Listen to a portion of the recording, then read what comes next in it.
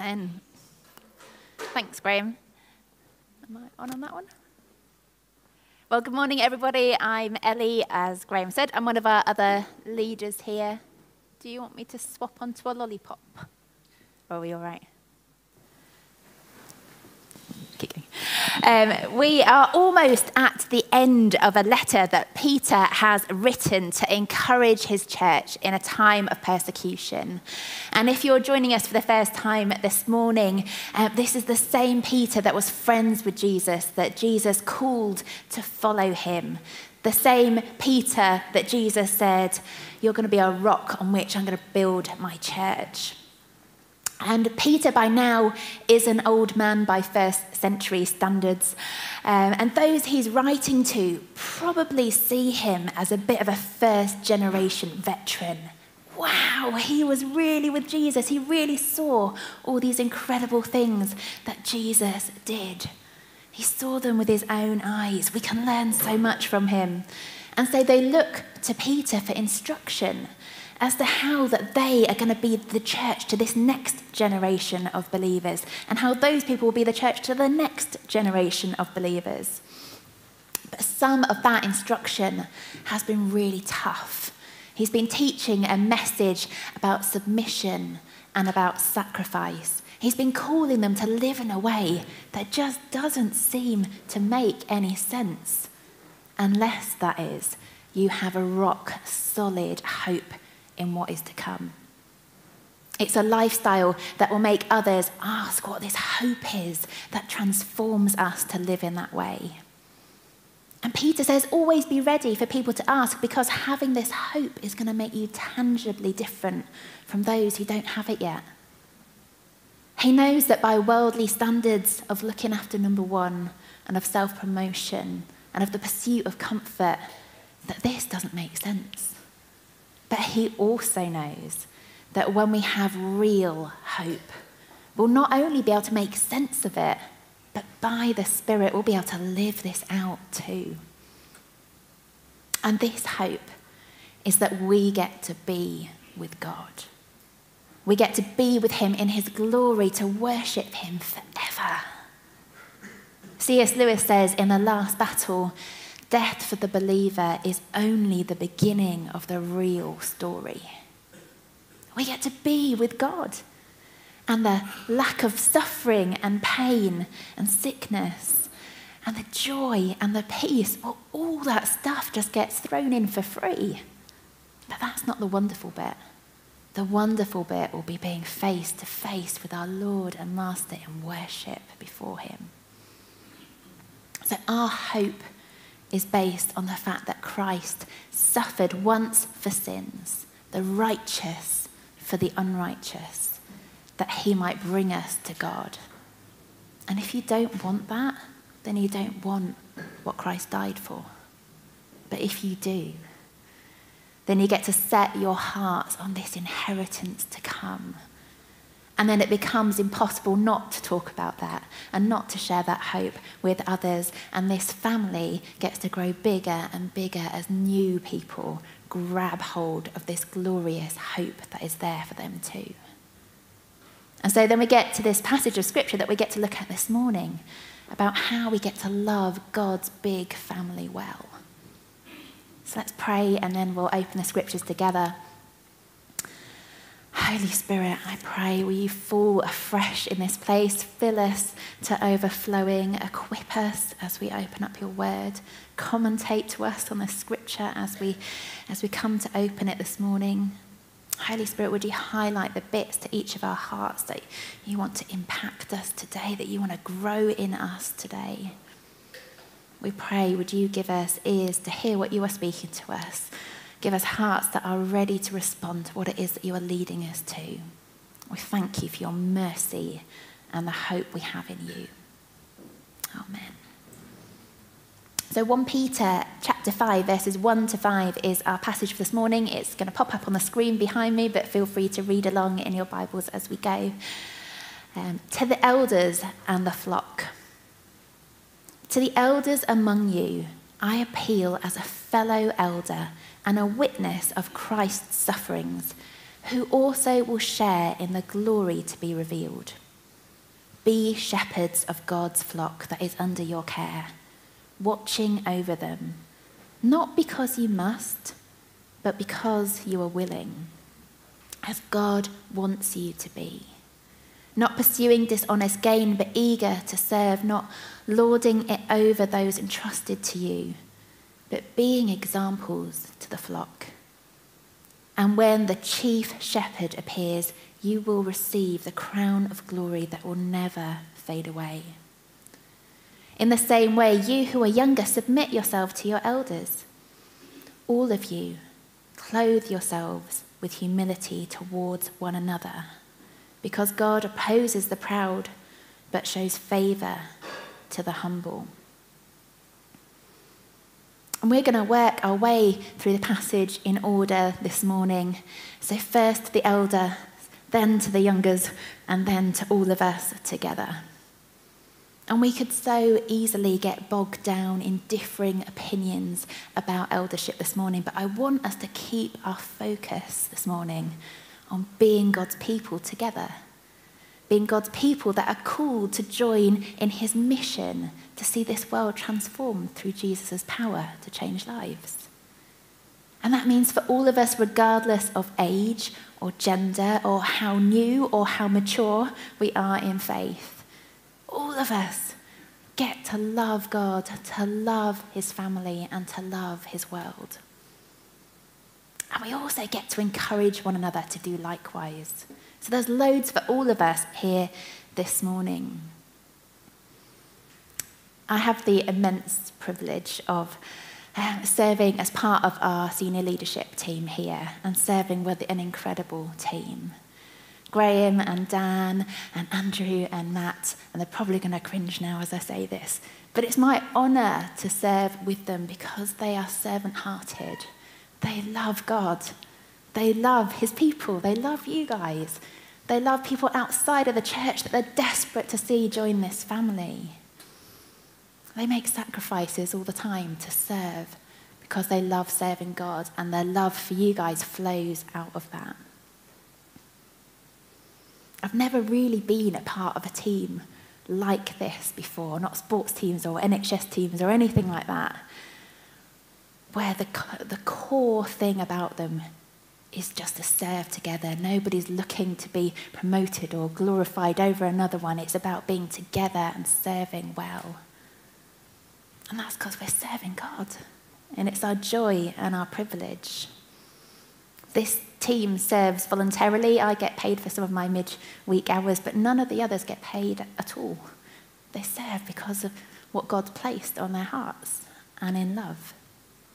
Nobody gets paid to be here on a Sunday. They're here because they love you and they want to serve you. They want to seek God for you. So I guess I just wanted to take this moment just to honour them, honour these wonderful men that love you and serve you well. And I am so thankful for each and every one of you. And to be able to count you as my friends is just an added bonus. But all of us get a role in leading others as soon as we come to know Christ. All of us get to lead one another. We get to share these wonderful bits of wisdom that we read in Scripture or the answers to prayer. We get to stand alongside each other and point each other to Jesus. So although lots of this stuff in this passage comes with the title of elders, all of us can grab hold of the things that God wants to maybe challenge our hearts on as we invest in others and we seek to see others flourish in their life and their walk with Jesus and see them come to know Jesus for themselves. So this morning, as I speak, be praying, Holy Spirit, stir my heart for who it is that you want me to invest into, how you want me to invest in the attitude you want me to invest with. But first up, Peter is talking to the elders. And the Greek word presbyteros has three potential meanings. It can mean old man, it can mean church leader, or it can mean government ambassador. But then he goes on to talk about them as shepherds of the flock and says, well, Jesus is the chief shepherd. So it gives us a mighty clue as to what he's up to. And Peter addresses them as a fellow elder. Now remember, he is like the front-ranking apostle of the church. And he's saying, I'm one of you. We're in this together, I get it. I was a witness of the suffering of Christ, and I'm also a partaker in the glory to come. He'd even managed to get a little glimpse of what that glory would look like at the Transfiguration, but that is most definitely a preach for another day. But Peter has just come off the back of telling them in the bit of scripture that we looked at last week that when judgment comes, it's beginning with God's house. It tells us that in 1 Peter 4, verse 17. So his call is to make sure that that house is in order. Peter's assuming that these elders are seasoned in faith like him, people that have walked through the challenges of life in a faithful and a godly way, being examples to the flock. And we don't need to have lived through every human experience to shepherd people well through them.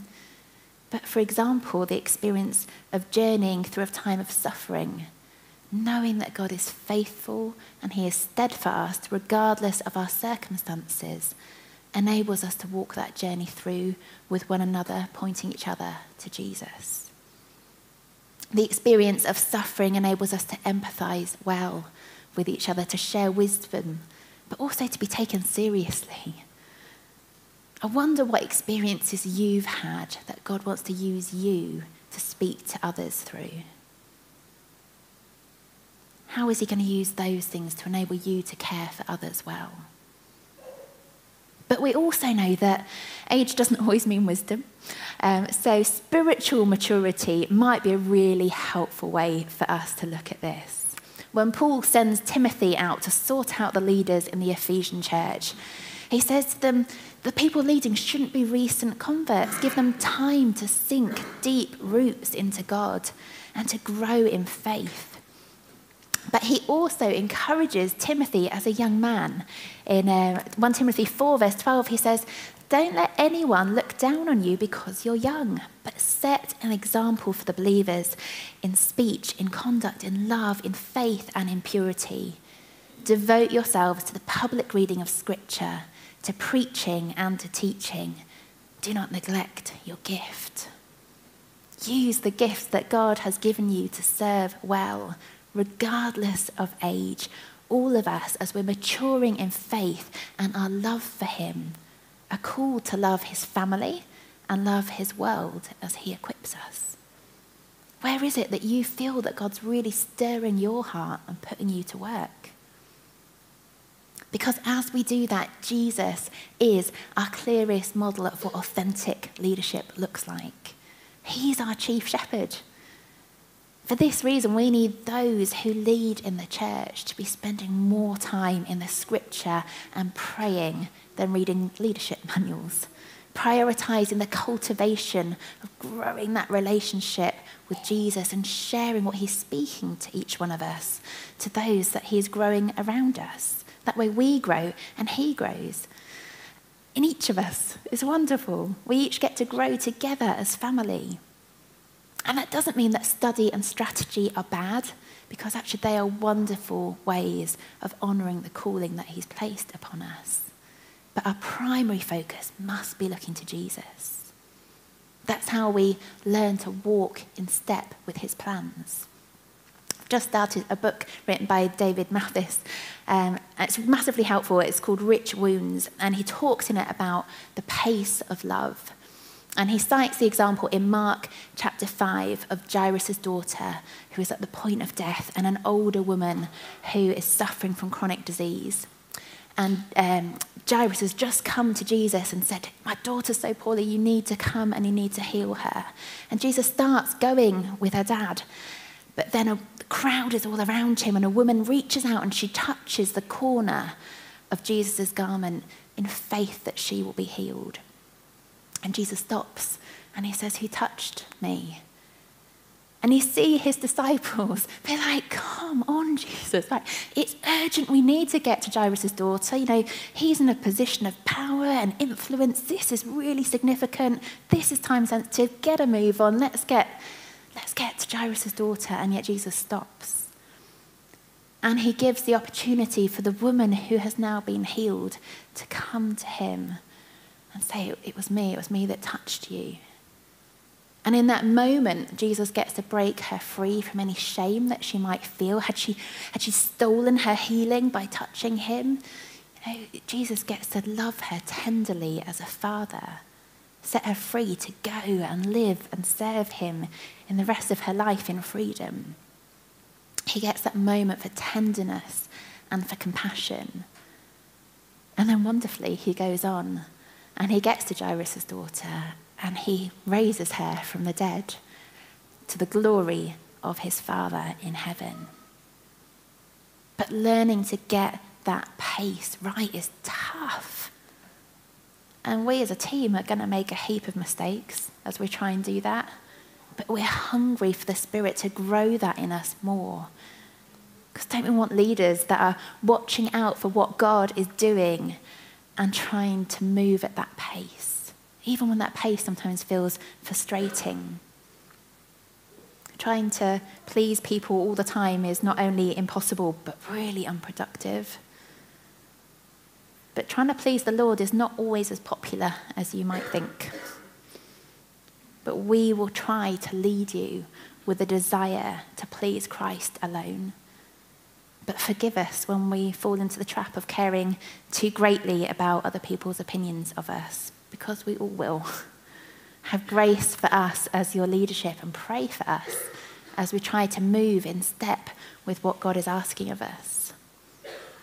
Because as Ephesians 4 tells us, these gifts of pastoring and teaching are within the giftings God gives his church for the purpose of equipping the people of God for works of service, so that the body of Christ will be built up. Because this flock isn't ours. Going back to our passage, we're just caretaking for it. It's committed to our safekeeping by the one who greatly loves his flock, Jesus, the chief shepherd who dies for us. John 10 verse 11 says, Jesus says to his people, I am the good shepherd, and the good shepherd lays down his life for the sheep. But he also lives for us, as it tells us in Hebrews 13 verses 20 to 21, and we're going to come back to that as we come into land later. But as our passage today tells us, he is coming back for his flock. And we, as we lead, will be called to give account for how we have served her. Paul's teaching to the church in the account in Acts 20, verse 28, says this: keep watch over yourselves and all the flock of which the Holy Spirit has made you overseers. Be shepherds of the church of God, which he bought with his own blood. Jesus gave his life for the church. Our sacrifice is so small. He values his flock enough to shed his blood for them. Bernard, who Robert Leighton quotes in his commentary about this scripture, said, had I some of that blood poured out on the cross, how carefully I would carry it. And should I not be as careful of those souls that it was shed for? Had I had some of that blood poured out on the cross, how carefully I would carry it. And should I not be as careful of those souls that it was shed for? Because nothing will give us the right motivation for leadership and for caring for others except loving Christ. In John 21, we've kind of revisited here a couple of times during this season, but Peter is restored by Jesus after having denied him. But Jesus says to him, do you love me?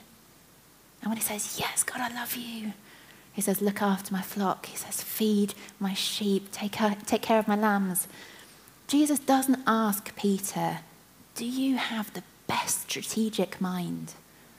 Or are you the most eloquent speaker? No, he asks him, do you love me? And that's when he tasks him with shepherding his people.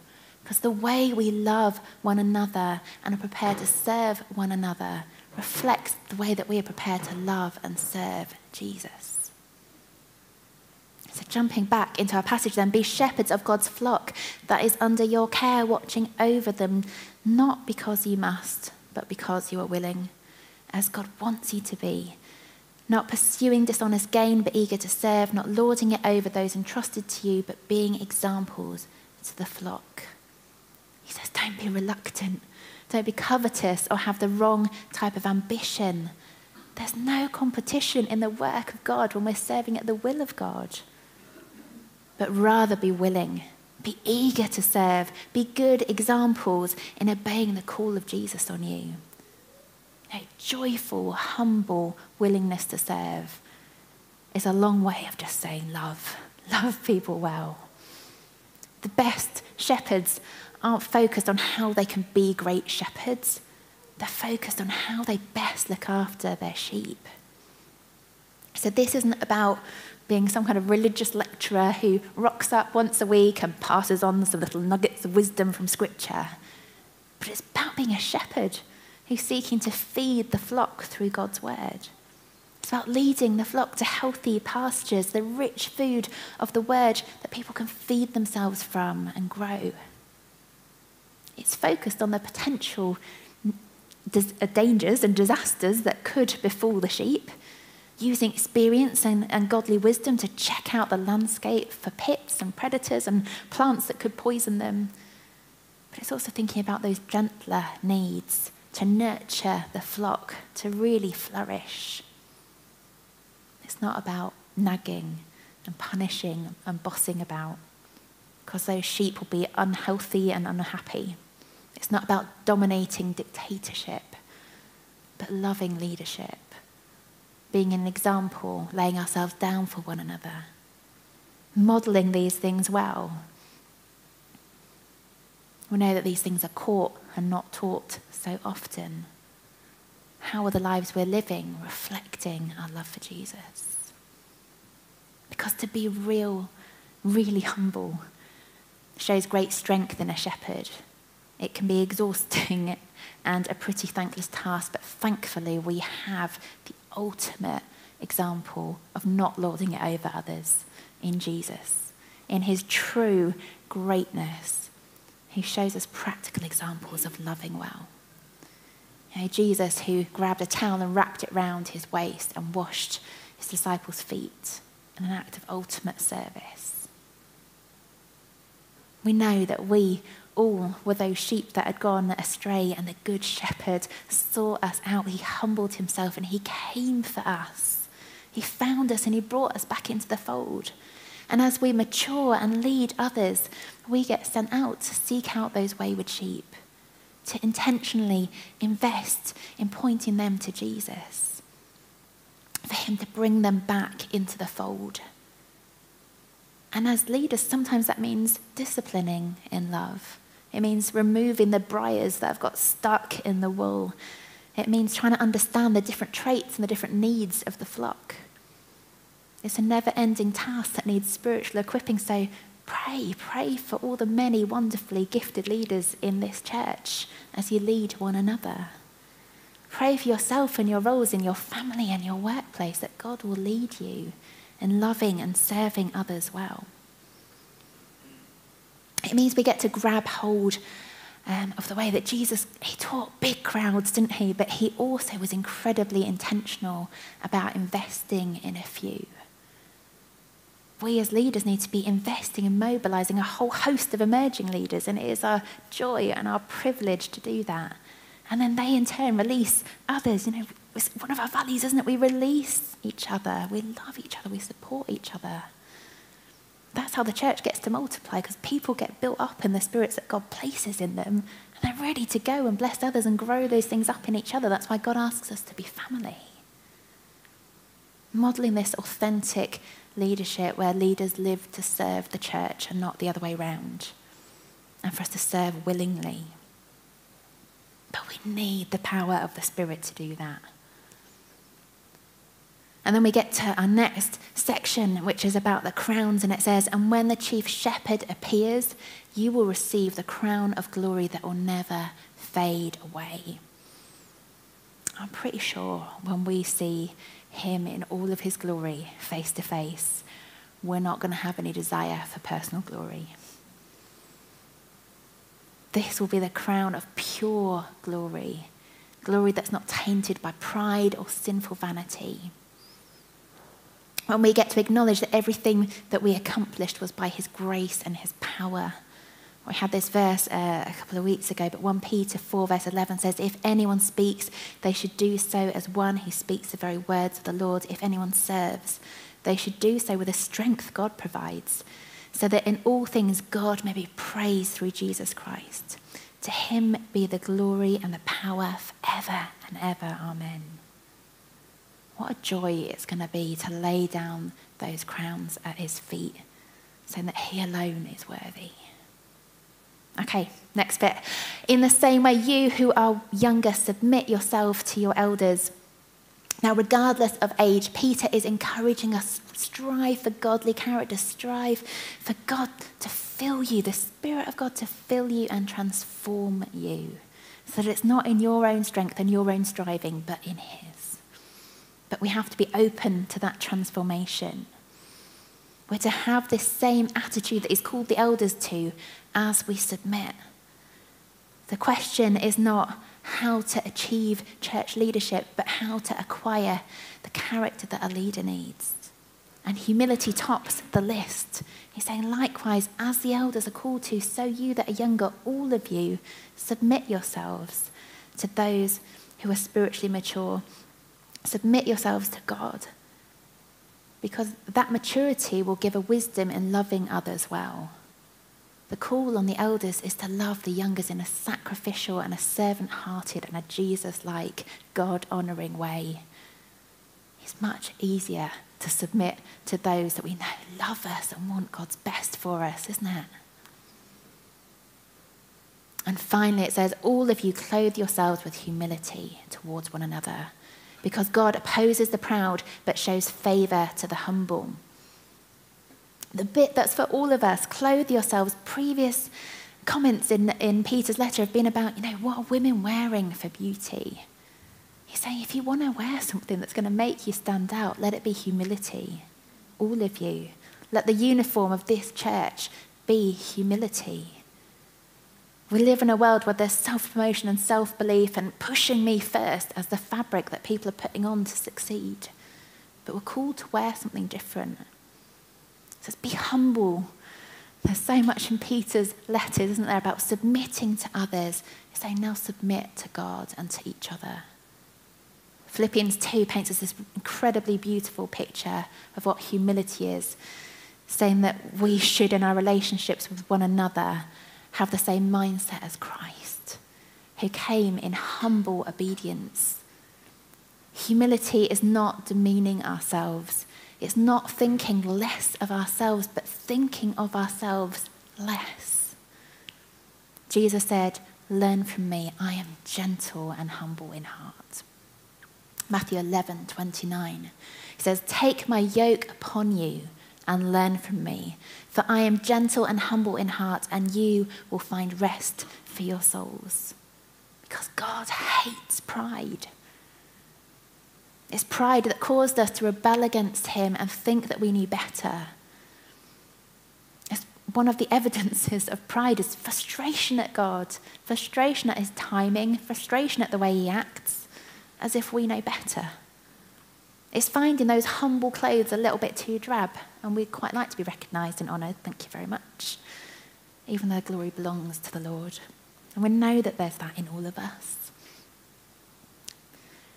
Pride doesn't just break rank with God, it sets up a whole rebellion against him to take him off his throne and try and sit in that throne in his place. It's the vain rivalry that comes out with self-importance and pride. We need to beware because humility is also easy to counterfeit. The genuinely humble are not seeking to be seen as humble. It's just noticeable about them. To be low in our own eyes and comfortable with being seen that way by others is by nature what it means to be humble, to be living in humility. But let's be honest, this is really hard, isn't it? It's really difficult. Pride is a big enemy. St. Augustine says, that which first overcame man is the last thing he overcomes. So how are we going to get there? We need a mighty move by his Spirit. To not get puffed up or preoccupied with other people's opinions of us or our status. To make an honest assessment of ourselves and ask for God to move and to bring us breakthrough and freedom. To see the good in others. To have a hunger to pray for it, to pray that God's going to change our hearts. That God will change our hearts to do everything for him and for his glory and not for our own. Because the antidote to pride is the grace of God that he will give when we yield to him. And the evidence of that is how we yield to each other. He gives grace to the humble. We have it. We have God's grace. We live in it. We stand in it. But there is extra grace for us to live in a way that desires to please Christ. With humble hearts that are aware of our need for that grace and acknowledge its receipt with thankfulness in honouring him with everything. To be a people that come to God in our weakness, seeking his strengthening, not for our own selfish purposes, but for his. To be doing this, to be on mission with him where he is working. Keeping our eyes fixed on his glory. Being those invisible leaders whose focus is to focus others on Jesus and not themselves. Letting go of ourselves and grabbing hold of Jesus.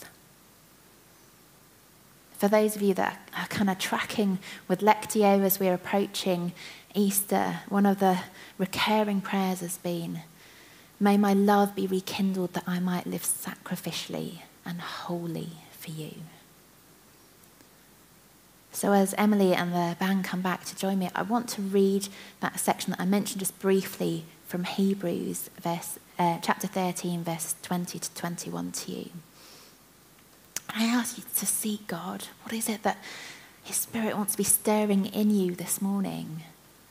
What is it that who is it that he's asking you to invest in? What areas of pride might he be challenging you that he just wants to start gently dealing with to break you free? How's he asking you to love and serve this family and be open to his leading in that? Hebrews 13 says this, now may the God of peace, who through the blood of the eternal covenant brought back from the dead our Lord Jesus, that great shepherd of the sheep, equip you with everything good for doing his will. And may he work in us what is pleasing to him through Jesus Christ, to whom it be the glory forever and ever. Amen. Lord God, we thank you that you are with us, that you are for us, that you bring us transformation, that we don't struggle and strive in our own strength, but you want to pour yourself into us by the wonderful Holy Spirit. That as you dwell in us, you will change us and you will transform us more and more into the likeness of Jesus. So we pray in this time as we respond, lead us, Lord, prod us, encourage us, challenge us. We don't want to leave here the same as we came. We want to leave here people equipped for your mission with you. People whose hearts are seeking out your will for these communities that you are sending us back to. People that are hungry to see what it is that you want to do and how you want to use us in the process. So we pray, Lord, speak, move, challenge us, we pray in this time. Let our hearts come vulnerably before you now, we pray, Lord. Amen.